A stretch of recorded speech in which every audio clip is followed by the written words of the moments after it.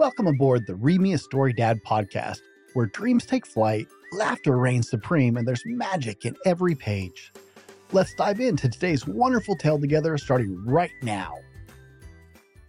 Welcome to Read Me a Story Dad, where there's a father's love in every page.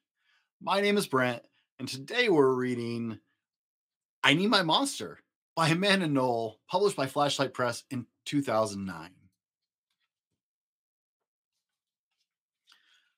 Tonight, when I looked under my bed for my monster, I found this note instead.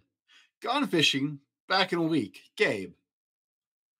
What was I going to do? I needed a monster under my bed. How was I supposed to go to sleep if my monster was gone?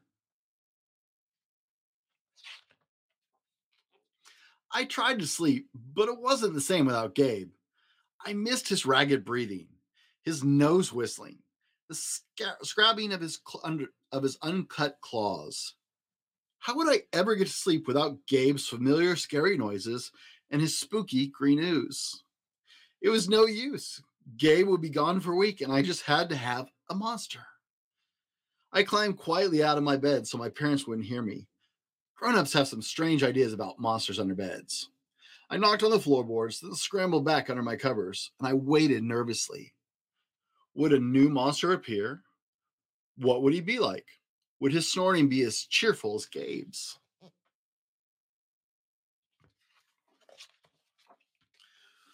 When I heard some creaking under my bed, I knew the substitute monster had arrived. Good evening, I said, in a low, breathy voice. My name is Herbert, and I will be your monster for the evening. Herbert? What kind of name is that for a monster? You don't sound scary at all. Have you ever scared a kid before?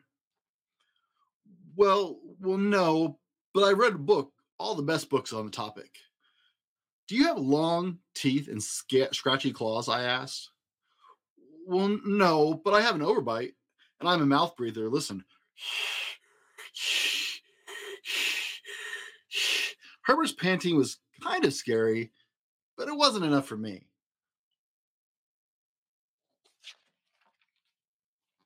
Listen, Herbert, I'm sorry, I just don't think this is going to work. It's nothing personal, but I really need a monster with claws. Picky, complained Herbert. As you wish, I'll go. There was some more creaking, then Herbert was gone.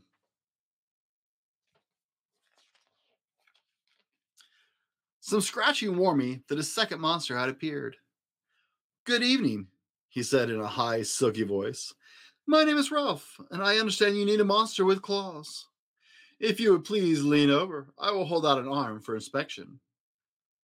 I crouched on the edge of the bed, hoping to see a horribly shaggy arm with sharp, ragged nails.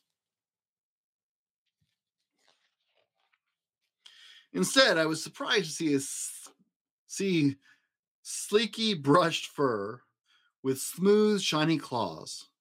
Excuse me, I don't mean to be rude, I asked. But is that nail polish on your claws? Why, yes, it is, Ralph replied. I believe professional monsters should always be well groomed. I could tell this was not going to work either. I'm sorry to disappoint you, Ralph, but I need a monster with scary claws, like Gabe's, I thought. I heard some more scratching, and I knew Ralph was gone.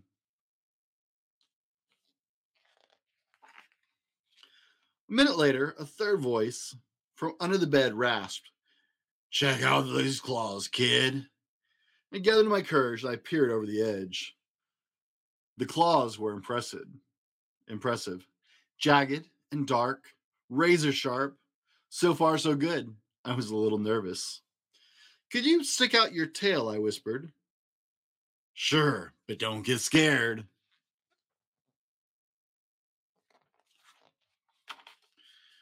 I peeked through my fingertips at the slimy tail slithering over the foot of my bed.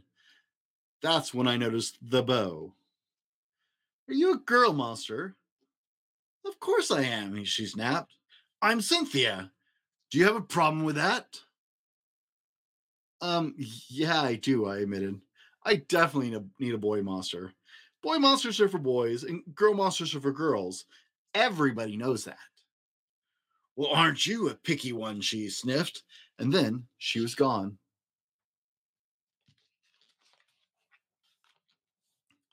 Was I being too picky? No. I knew that my monster needed to be well clawed and menacing. The whole point of having a monster, after all, was to keep me in my bed. Imagine all the scary stuff that could happen if I got out.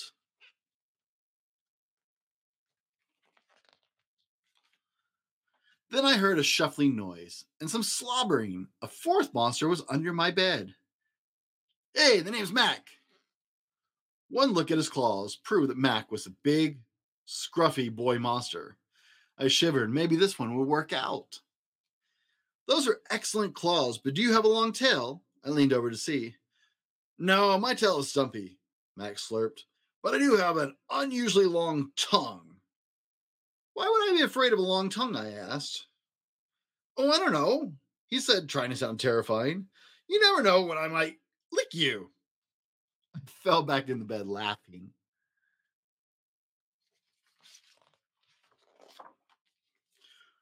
Well, if you're not even going to try to work with me, Mac whined. I held my giggles. I really don't think you should send me away, he warned. Kids who reject 5 monsters in one night. I did not reject 5 monsters tonight, I interrupted. My regular monster went fishing. Fishing, eh? Maybe he's left because you're so picky. Fine, I'm out of here. But I wouldn't expect another monster tonight if I were you. How was I ever going to get to sleep without my monster? I was surprised to hear more creaking under my bed, loud creaking with scratching. I thought no more monsters were going to appear tonight. Sorry I'm late, kid. Whew, it was Gabe. I thought you would enjoy fishing, but I didn't. Sorry. I thought I would enjoy fishing, but I didn't, he explained. Those fish scare too easily. No challenge at all. You, however, are challenging, my friend. You're almost too old to be afraid of monsters. You keep me on my toes? Ah, toes, a delicious snack. The bed quivered as Gabe's stomach rumbled with hunger. Now, if you don't mind, I'd like to start the evening with an ominous puddle of drool. I peeked over the edge of the bed. Green ooze spread soundlessly from underneath.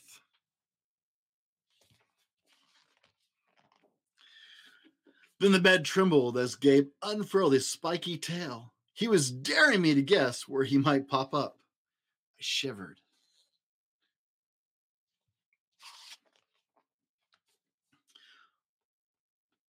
So you had some substitute monsters tonight, Gabe said, sharpening his claws on my bedpost. Were you scared? Then Gabe started tapping. I could tell he wanted to know if I still needed him. No other monster can scare me like you, I giggled, diving under my covers and pulling them up tight. Through the blanket, I heard Gabe's soft, comforting snorts. Ha! I knew it! We were made for each other, he growled.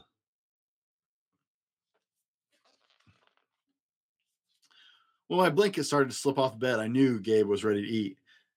Now, if you could please stick out your foot, he said. I'd like to nibble your pinky. I yanked my bed back up and scrunched my feet under so Gabe couldn't get them. No toes tonight, but you can have this, I offered, pushing a pillow off the bed. I didn't even hear it hit the floor.